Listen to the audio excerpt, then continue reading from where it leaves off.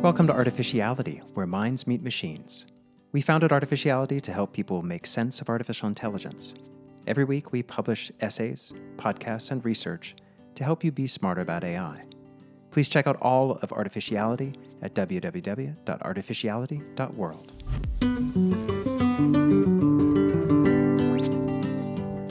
We're excited to welcome Richard Kerris, Vice President of Developer Relations and GM of Media and Entertainment at NVIDIA, to the show today. Richard has an extensive career working with creators and developers across film, music, gaming, and more. He offers valuable insights into how AI and machine learning are transforming creative tools and workflows. In particular, Richard shares his perspective on how these advanced technologies are democratizing access to high-end capabilities, putting more power into the hands of a broader range of storytellers. He discusses the implications of this for the media industry. Will it displace roles or expand opportunities? And we explore Richard's vision for what the future may look like in 5 to 10 years in terms of applications being auto-generated to meet specialized user needs. We think you'll find the wide-ranging conversation fascinating as we explore topics from AI-enhanced content creation to digital twins and AI assistants. Let's dive into our discussion with Richard Kerris. Richard, thanks so much for joining us. Excited to talk to you. Great to be here. You've had a long career in the creative space. Dealing with, and that's a good thing, don't worry, dealing with everybody from filmmakers to musicians, 3D artists, animators, the whole long list. When you think about the impact of AI and ML today on that world, what gets you most excited? Well, the biggest thing that I see is the democratization of creative tools to a broader audience of storytellers and people that want to get something out. I equated a bit back to when the audio world saw the transformation into sampling and synthesizers, and all of a sudden you had musicians making Grammy award-winning records in their bedroom on a laptop. And the beautiful thing about that whole transfer of the power to the broader sense is that it didn't neglect the higher end studios. Like, they're still doing great work at Abbey Road and Electric Lady and all the other places, but it just broadened out that footprint of people to be able to do creative things. When I look at all the AI tools that are coming out now, and we've got close to 2,000 startups in the creative space that are AI-based tools for artists. What excites me so much about that is a lot of that power is, it's being given to people that have never had access to it. Like, they've never had access even to a powerful NVIDIA GPU, or they've never had access to a data center to process a lot of these things. And now all of a sudden you're learning that you can prompt and get imagery back. You can modify that imagery. You can modify the prompting of that process. And so all of a sudden you have a much wider group of people being able to create very high quality images, 3D, 2D, videos, et cetera. And they're doing it by accessing that power in the cloud. And I think that's one of the biggest things that we're seeing in the industry is the removal of the necessity to have all of that stuff on premises, to have it in your hands, and actually by putting it in the cloud and you can access it as if you were buying a song on iTunes. That to me is super exciting, because when I see the creative work that's being done out there, it's mind-blowing to think, it wasn't that long ago that it would take a week on a Pixar image computer to create a beautiful ray-traced 3D, image or scene. And now people are doing it by prompting something on a mobile device and getting it back. Totally exciting.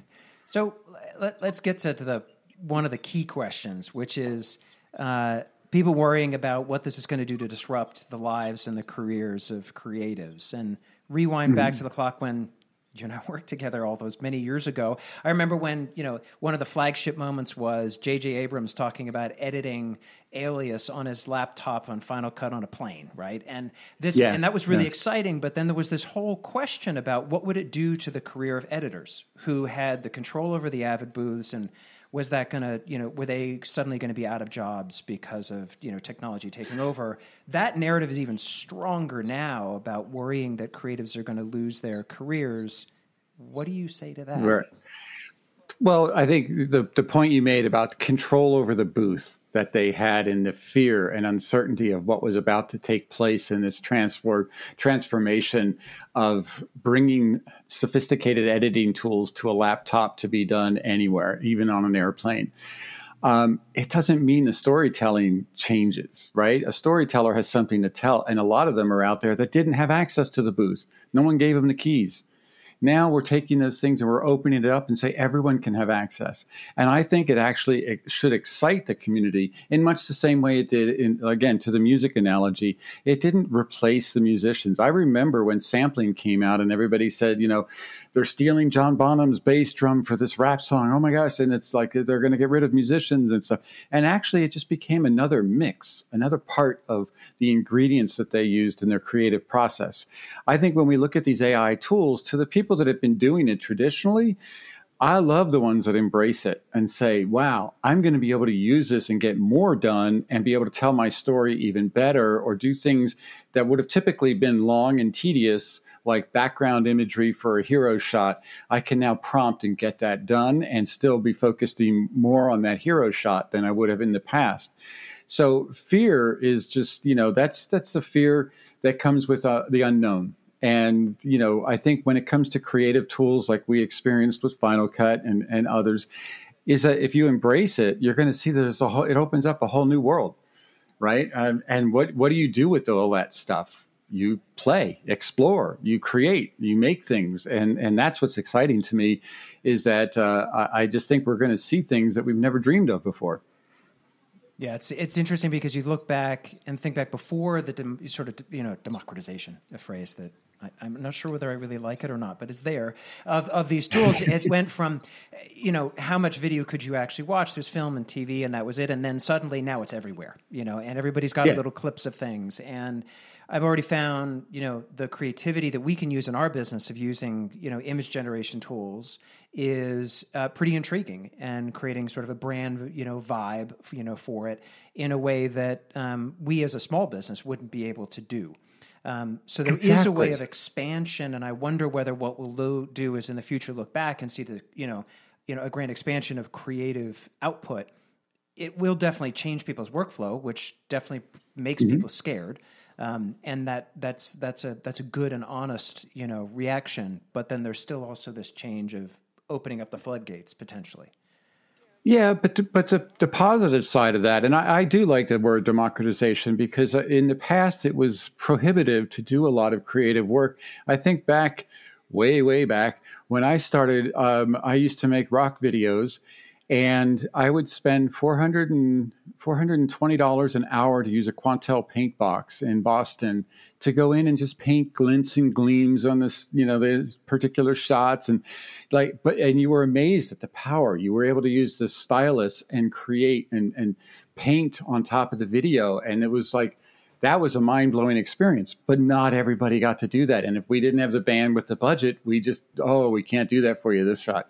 Fast forward to where that's just commonplace even on a mobile device today, and it just broadens out how many more people can have access to that. And that, to me, is a good thing, and it's evidenced by seeing how much great creative stuff there is out there today. I mean, whether it's the long-form films, and we see, spectacular work coming out of some of the films that, Hollywood and all that, but all the way down to even like short spots on TikTok and other short form media.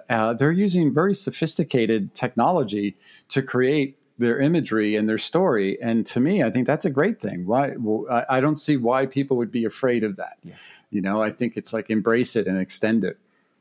But do you think that generative AI is a bit different? The stories that you guys talk about and can talk about at length, which I've heard many times. They're all involve this great expansion of what's possible for a human to do with other humans. But generative AI introduces like this proxy for other humans. Do you see any difference there? Oh, yeah. Well, that proxy is an AI-driven agent that's been trained on your computer, and instead of it being a human that you're conversing with, you're conversing with that agent in the computer. like if I was to say to my production studio not too long ago, I need a background scene of a jungle with a road going through it, and I'm going to have the hero shot be a Jeep driving as it's being chased by a dinosaur or something like that. That team would go off and build that jungle, and it would be timely and costly and everything else. I still want to tell that story of the Jeep and that particular scene. Fast forward to where that production agent is now a computer that's been trained to know what a jungle is or to know what the different types of thing is. I'm still getting that result out of it, but now I don't have to have the burden of the cost and the time and all of those. It really comes down to, what are you doing with it?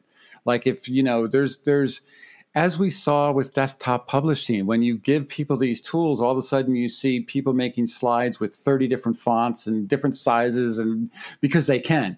And then all of a sudden it kind of works itself out, like nobody wants to see that. That's crazy. They want to see what you want to get across with your point. What are you trying to tell me? And so it's refined itself down to yes, you have access to all of those fonts, you have access to all of those things, but it's about what story you're telling. And if we take that same analogy to these clips and content with generative AI, it's still about the story. We see lots of wacky stuff coming out of Gen AI all the time, dogs on surfboards and, cats flying in a spaceship. And, that's just kind of people, I think, just spewing out stuff that they can do, like, oh, I prompted it and I got this crazy thing. But if you take that and then start looking at some of the stuff, like Runway has a AI film festival, and I attended it last year, and I'm actually going to be a judge in this one coming up this year. People are using generative AI to tell stories, and it's from all parts of the globe, and they're telling stories using beautiful imagery and content and stuff that normally they would have never been able to do. It would have been stick figures for some or something like that.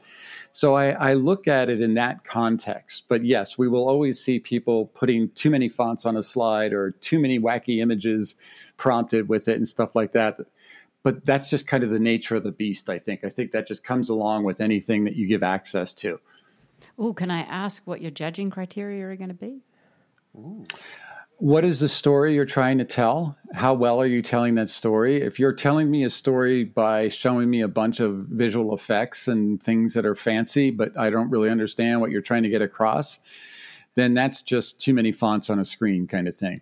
If you're telling me a story that I'm like, oh, that all just adds to that, what it is you're trying to convey, then that's much more meaningful to me. So the context that I look at is, what is your goal? What is your purpose for bringing this to others, to bringing it to the audience, right? I mean, again, when you look at music and things like that, you can make noise and just, it's not in tune. There's no harmonies. It's just noise. And, nobody's going to really want to experience that. Or you can use it and be a solo musician that's creating content that has all the different parts being played, and you're conveying something that's beautiful and people really appreciate hearing it. So it's what you do with those ingredients that matters to me. Yeah, the exciting part for me, I guess, is in that democratization, sort of idea is the ability for the talented people that can use these tools to be able to produce much more from many more people, right? Mm-hmm. Today, the world of great special effects essentially is isolated to a relatively small community for a relatively small number of outputs. You get films and TV and some music videos or things like that, but it's still a pretty small number of productions that can have a jungle and somebody walking through it. But if you think about, like, over the last few years, been this sort of it feels like sort of a standard visual language in Silicon Valley with the animated illustrations with somebody walking across to sit down at a desk and say something. Those sort of classic marketing videos on people's websites. That could all be much richer and could have a much more interesting way of telling a story by having the scene more complete, to have it be more visually appealing, to help people understand the setting of it or whatever the narrative is. You could see how the people who can do this work with these tools can do it faster and cheaper and be able to go to a much larger audience than we've seen. Absolutely agree. It's like going from clip art to real art and allowing people to make it their own. So it's not the same kind of, oh, I've seen that in 15 other presentations. No, it's unique, it's compelling, and it's sustainable. It gives you something that you can really get engaged with. So I think those are some of the most important things. And one of the other things that I'll bring up, because I know eventually we'll want to hit on this, is how do you know that the content that's been trained on is something that I can use? Because that's probably one of the biggest questions. When I recently was at CES and we did a presentation, I was on this panel for Digital Hollywood, and that was the number one question from the audience is how can I be sure that what I use out of these generative AI models, I'm okay to use? Well, that's the whole trust in and trust out model, meaning that as long as that content has been trained on content that has artists' rights adhered to and everything's respected in that, then they can indemnify you on the output that's created with that content. Companies like Getty, we worked with Getty. They have millions of images and things like that they've trained using our platform Picasso.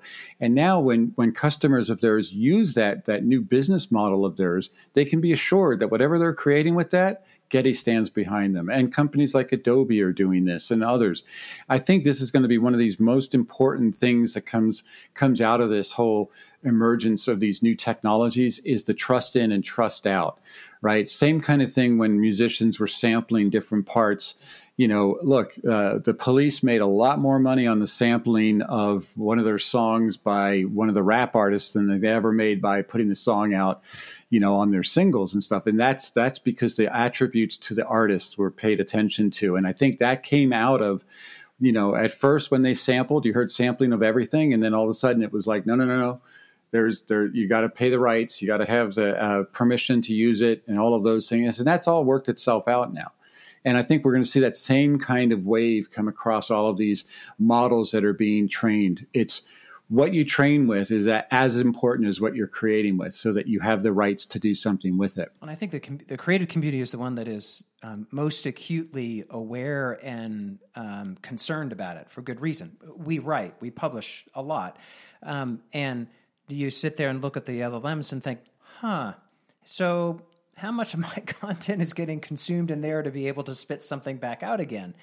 And so having companies like Getty and Adobe, focused on making sure that it's trusted content coming in is incredibly important in this creative community, because otherwise you don't want to produce it and make it freely available. Right. Because, and then get sued. Yeah, exactly. You don't want to get sued, and you don't want to, you don't want to be contributing to something that's essentially replacing you in some way, right? You want to actually feel like you're part of the cycle that actually can be, positive for you as well.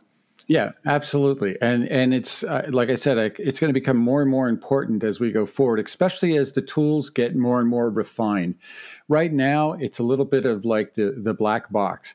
You prompt, you get an image. You prompt, you get a video. You prompt. Well, when I get that result, I don't have much more control over it. Like I don't get the 3D rig for the character that I've just been prompted, that I just prompted and got. But all that's going to continually get refined and changed so that you'll be able to get a fully, rigged character that you can manipulate and do all the things that you would do as if somebody modeled it for you and handed it to you. And the more that we get to do those things, the more embracing of these technologies the professional studios will use. So, AI is already being used across studios. It's been done for a while. Generative AI is starting to get used more and more. But again, it really comes down to how much control do you give that director and stuff, rather than just the black box of, I need a gloomy sky with a spaceship flying by. Well, that's not the spaceship I want. Keep prompting.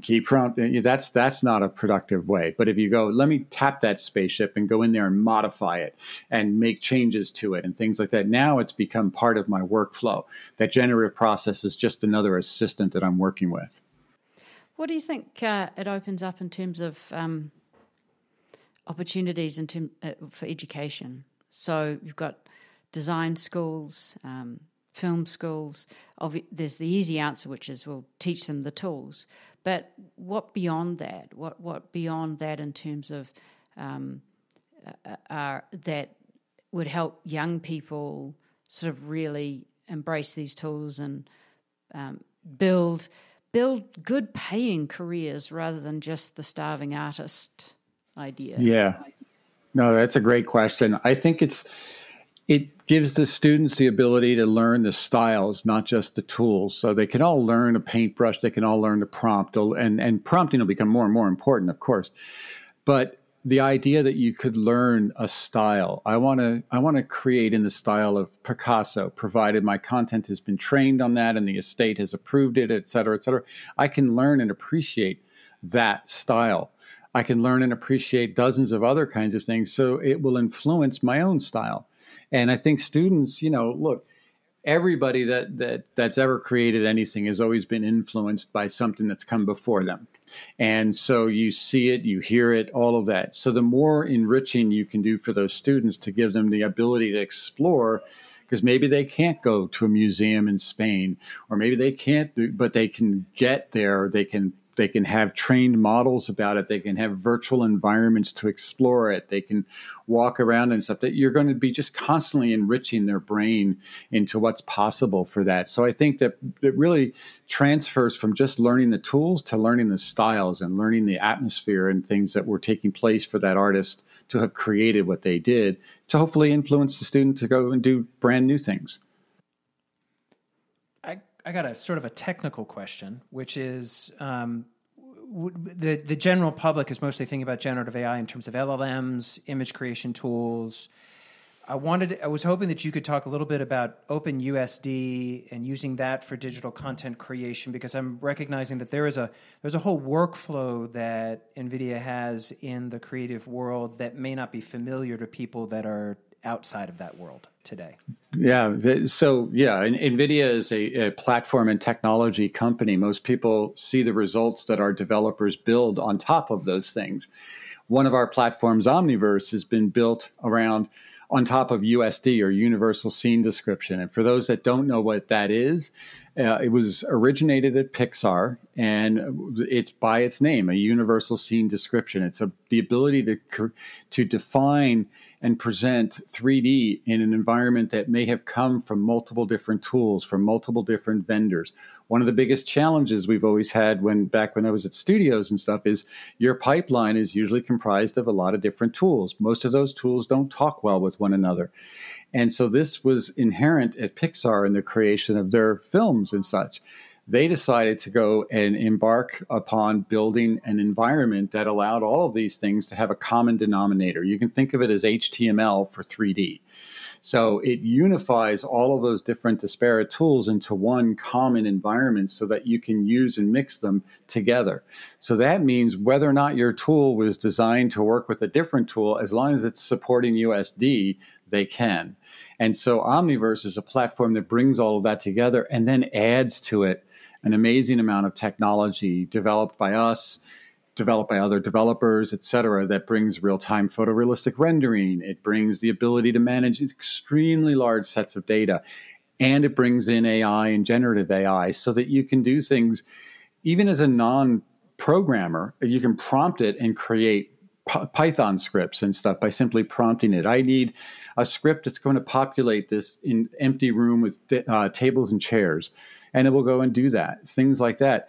So this whole platform that we're seeing now get adopted by developers in all different verticals, from manufacturing to media and entertainment to architecture and so on, is really about where we've kind of unified the complexity of these tools from the past into one common place, in much the same way HTML did for the web. I mean, it's very analogous to that. If you remember back in our days when, you've got to have this installed and you got to have that installed. That doesn't work on that browser. All that went away with HTML, and it finally getting ratified and everybody contributing to it. And now we go to the websites and don't even think twice about it. Same thing has to happen with 3D virtual worlds and 3D tools and things like that. The idea of the industrial metaverse, being able to go in and virtually experience something in a digital environment that's true to reality, to the physical environment, means that the industrial production workflows can be much more optimized and save a lot of money. In the car industry, when they change models on a line for productions of cars, that could take months to try to get it all fine-tuned with all the heavy equipment, the robots, the training, the materials, et cetera. All of that can be done in the digital world now before they commit to it in the physical world. So it's permeating across all these different industries, and it's really the next OS, if you will, is that common place of everything can work well together. I love the idea of it. I mean, the reality of it too, obviously, but the idea of being able to say, I have all of these little, objects, and I can create objects, and then I can move them around. I mean, it is something that if you think about, heavily digitized films, lots of CGI, you can say, oh, well, they made that tree, and I can tell that they made lots of them, in that scene. But being able to open that up and allow lots of people to be able to have access to that, again, is another one of these moments of, well, what are people going to do with that? It's sort of and I'm wondering that. I'm not saying it's not going to happen. I'm just kind of, it's sort of, you stop and wonder what people will do with this ability to create these worlds. And they're not just being in a world, like being in a headset and being in a Second Life kind of world. This is, I can use all of these in videos that I'm going to create. I can use these in whatever I feel like. And I can collaborate with people across the globe. Yeah. As if we were in the same room walking around doing things. I mean, it's been isolated in these VR and virtual worlds because they've been isolated because they don't communicate well outside of those bubbles. That will change. The practicality of using it. Yes, not everyone's going to wear a headset 24/7 and do all that, but I manipulate 3D with my mouse on a screen, or I can manipulate it by using a tablet in space and things like that. There's all different ways to experience it in the same way that you experience the web, but you typically did it on a one-to-one basis with your device and what you're working with. Now you can have multiple people be sharing that same virtual experience anywhere in the world because it's all running on the cloud, and you can then make your decisions and your creative decisions and production decisions, et cetera, together as if you're in the same place at the same time. So you can see that affecting across many different domains, right? Not just the storytelling and movie making and game making, but like I said, in the industrial side of things and the architectural side of things, we're really seeing this next big wave is about the commonplace of 3D and virtual worlds to be as common as the web. And you can see so many, obvious places where spatial reasoning can be really supported with this sort of technology, training medical staff or just anyone who's working in that sort of 3D environment who, not that long ago, the only way of accessing that information was, multiple. I think back to the anatomy textbooks, where you had different layers and pages and you here's the bones and here's the muscles, and now that is primitive, obviously, but being able to literally be immersed in those worlds, and you can see the way you describe it is you can also see a different level of creator that say, this is just hypothetically, I'm sort of thinking aloud, but say you go and do a medical degree, but you decide you don't want to be a doctor, and you think, oh, God, what the hell am I going to do now? Because that does happen to a lot of people. You can go and create different stories around, that knowledge that you have and create quite different virtual immersive worlds that could be for training and education. You could affect the tool makers that are going to be used in those virtual worlds. You could affect the teaching of those things. You don't always have to be opening up the body and, if that's not what you want to do, but you're right.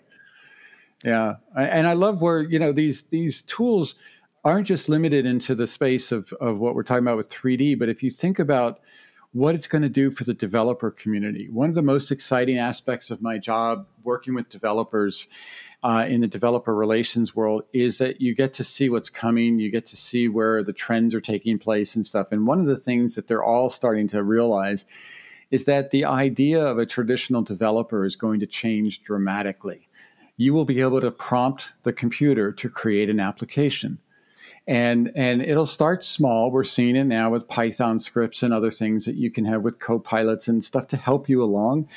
But not too far in the distant future, you're going to be able to instead of going to an app store to download an app to do something that you're going to have to learn how to use that app to do, you will prompt your device and say, build me an app that does exactly what I want and nothing else. And it will create it for you on the fly, and it'll be customized just to what you need to do. And so that whole premise of the App Store and you're slaved to how the app works is going to flip around to where it's going to be a development environment that you're going to go and prompt, and have the different components compiled together to make an application for you on the fly. And that's one of the things the developer community is actually embracing really well, because they see this as an opportunity to broaden the amount of kind of tools and things that will be created. But their responsibility then raises up a level to how do you take what would be traditionally monolithic applications and break them into components and microservices that can live in a cloud and can be accessed as an API call or a service call or something, and just be able to access that way. So, there's a level of excitement that's coming, because we're all talking about where's this going to be in 5 years. And, I'd say it's the death of the App Store and the birth of the development environment. And it's going to be something that people are just going to get used to rather than be a slave to. And there's many examples I can give to where we see that taking place. Well, in some ways that can't come too soon, can it? I mean, we had a live example recently of one of our kids has got a significant data challenge that she has to overcome that is image based. And it's so close that to generative AI, particularly in this case GPT-4 Vision, or one of the that's probably the best one, but it's so close to that tool being almost able to help her, but just not quite there. Yes, what she's got is she's getting a graduate degree in glaciology. And so she has pictures of glaciers, and she's trying to pull out, features of the glaciers and be able to measure things and check change and so forth. And it's the kind of thing that you look at and you go, it might be we're pretty close to being able to say, I want to do this to these sets of images. Go write the scripts that are required to be able to, to do that kind of image analysis and give me back the data, and then do the visualize it for analysis me, do the statistical analysis, and put it together in some slides for me, and make it a 3D thing. Yeah. Exactly, and add a soundtrack while you're at it. Exactly, because because you can see how someone, if you handed it to it's not really their specialty, but you could see how you could hand it to a studio in LA, and they know how to take images like that and pull things apart and extract a 3D space out of it and so forth. Yeah. But that's very high end skill set with high end tools. Whereas you could see that this is a moment in time that sometime in the future should be able to do it by just asking, giving instructions to the computer, not actually sitting down and writing it. Yeah, it's like the days of waiting for the render. Yep. You'd set up your wireframe, might have a shadow, a flat shaded type thing, but you then hit render and you go away for a while and you hope that it comes out the way you want. And then you look at it and go, oh, dang it, nope. Tweak, back to that. And that iterative process that was so time consuming today is interactive. You just grab it, move it. It's got real time shadows, caustics, the whole 9 yards. And, the first time that we showed our creative team using the Omniverse platform that I talked about, which has a real time photorealistic renderer, RTX render in it, they created a spot called Marbles at Night. And it's on our website, and it's all done in real time. And it's got, it's a traditional marbles game, and there's, you can turn it on fire. You can do all kinds of things. And the very next day, one of the co-founders of Pixar reached out to me and said, oh my God, you're doing something that 30 years ago we dreamed about. And that gave birth. So we ended up having a session at our GTC conference with the pioneers of computer graphics, just talking about how far we've come in such a short period of time. That was a 30-year window from the idea of waiting days for one frame to render to now they're manipulating it in real time with all the attributes, that they dreamed about. And where are we going to be in the next 30? And it was fascinating just to hear the war stories of what it would take to do that. They knew someday it would get there, right? Like there was never a doubt in the minds of those pioneers that at some point you're just going to manipulate this like you do a word processing document or something. That vision is what carried forward the inspiration. Like our teams always we stand on the shoulders of the giants that came before. And so when you talk to the Omniverse team, the honor and respect that they have for those early days is apparent throughout everyone you talk to. And so we did a mixer once and had a big call with a bunch of and it's just great to listen to these stories back and forth. But one of the things that came out of it was, oh my gosh, where's this going to be in another 30 years? Wow. So the challenges that's being faced on the glaciology is, what was the Glaciology, yes. Glaciology. I never knew that you could get a doctorate in that, but that's fascinating. Those challenges are going to be commonplace, Yeah.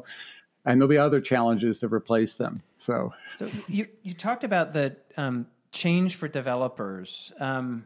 One of my favorite part of Google Gemini announcement was the dynamic design demo, where they showed, it was a simplistic thing where they showed somebody coming to a website, interacting with Gemini, saying, "Hey, I want to plan my kid's birthday party," and it asks them, has a little bit of a conversation, then it dynamically assembles an interface to have somebody walk through and take a look at things and choose different things and sort of try out different party designs in the space, those kinds of things. It was a classic demo of a really, relatively, straightforward example.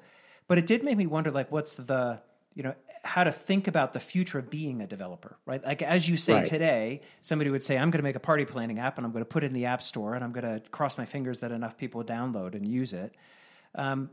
When you think about how to talk to developers about what their future is then, if it isn't in that mindset of creating, compiling, and then hopefully having some level of commerce, how do they think about that new world of having an AI dynamically create things?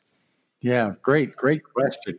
Because it's really about harnessing the power that this new world will give with all of these the next computer is the data center, right? We will just have devices that speak to the data center in the cloud, whether we use a little bit or a lot of it.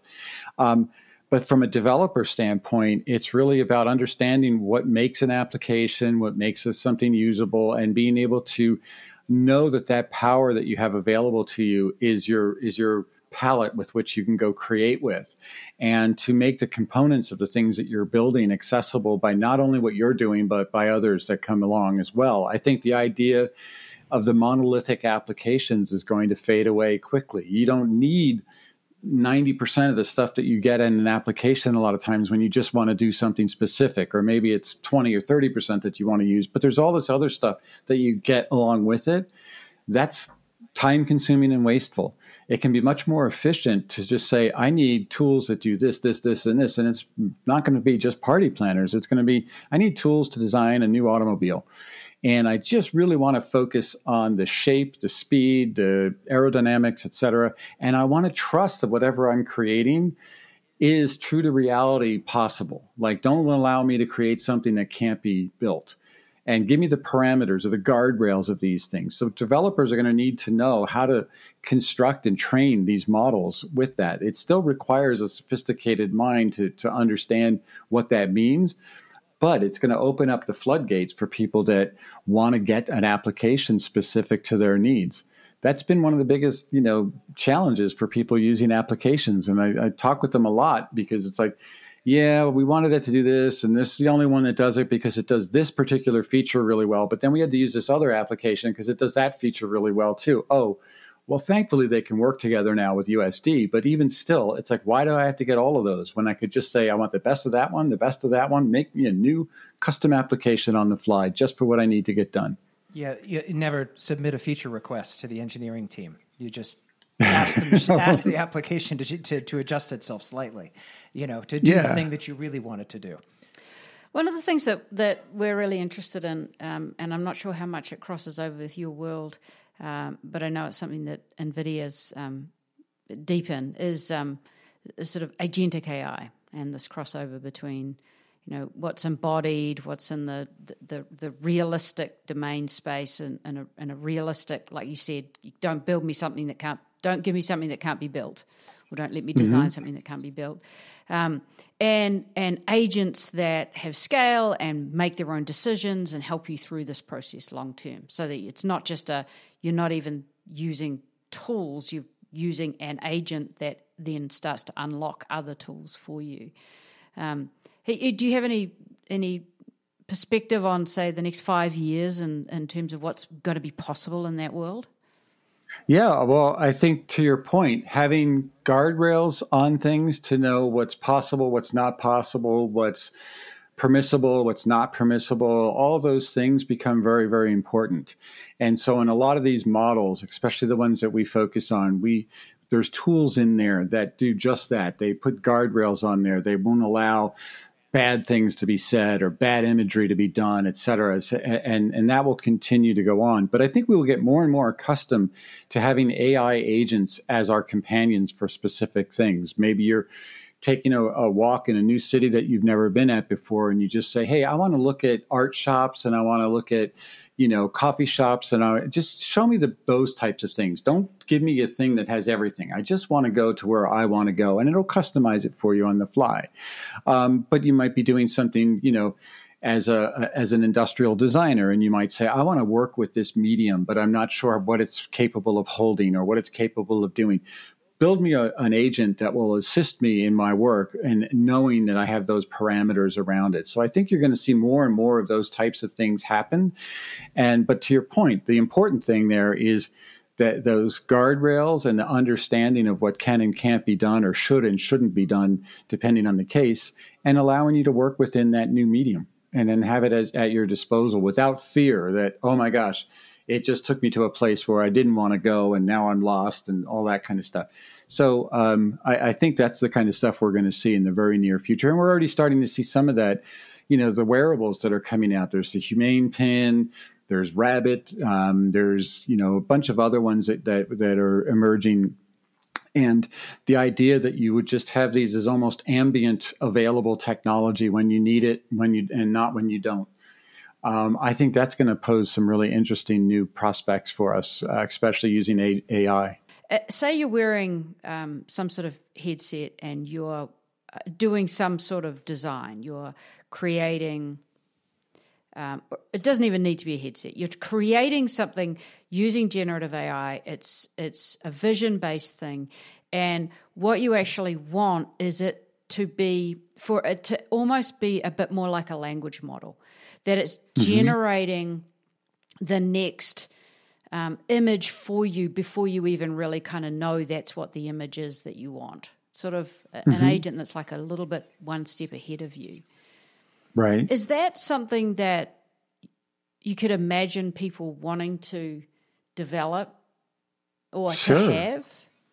If you're learning to sing, you want a vocal coach that can tell you how to sing properly. If you're learning to draw or paint or model or any of these types of mediums, you always have an instructor that's always ahead of you, and they're bringing you along on that journey. Not everyone has access to a great instructor in different things, but that gets to be changed. You get to say to the computer, I want a model that knows how to sing, that hears my voice and knows what I can do or what I can't do, and now train me, help me to be a better singer in that context, and it'll be customized just for you, but it will be ahead of you because it'll be bringing you along.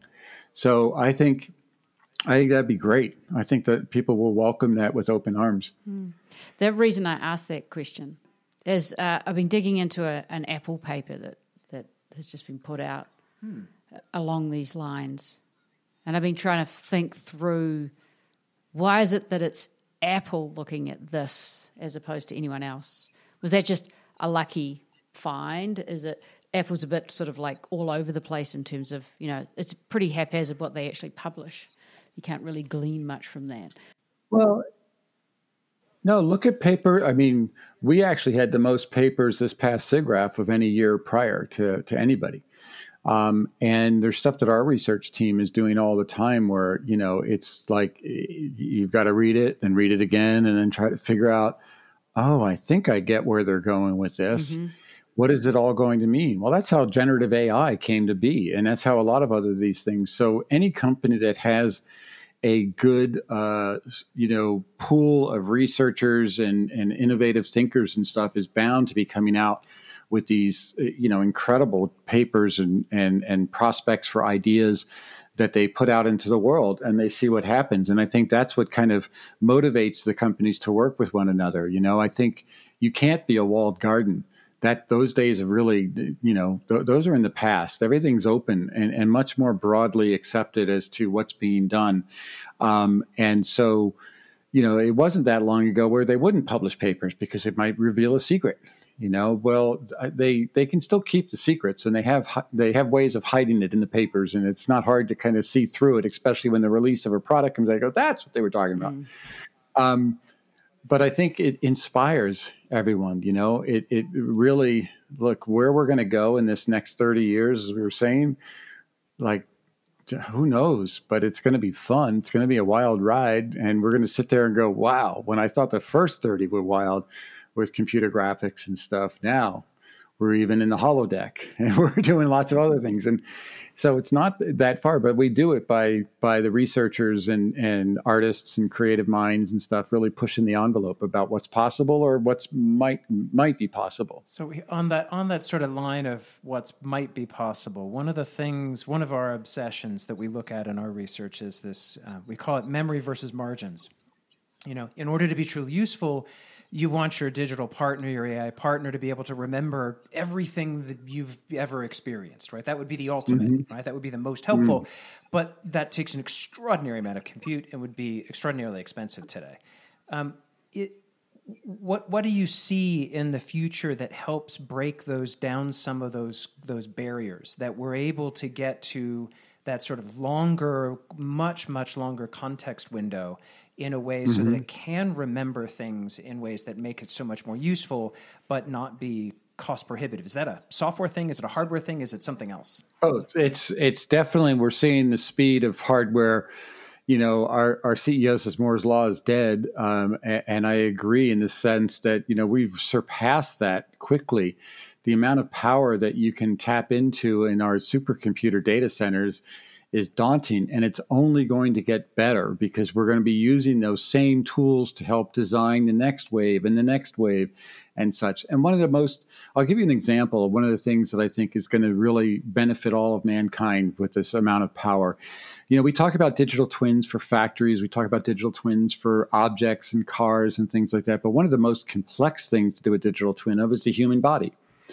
It's far more complex than a factory or a car and things like that. And so we will get to that point in the not too distant future where you will carry around a digital twin of your body, of and it will be able to understand your past. It will understand your hereditary connections, your family and stuff, and it will be able to look at different scenarios for the future for you, or what you should and shouldn't do. You should have this kind of a diet. You should be on doing these kinds of things, and it will help you live a better life because it will understand your entire essence as if it was a computer model, because it will be, and it'll be able to project different types of futures of what happens if you continue smoking.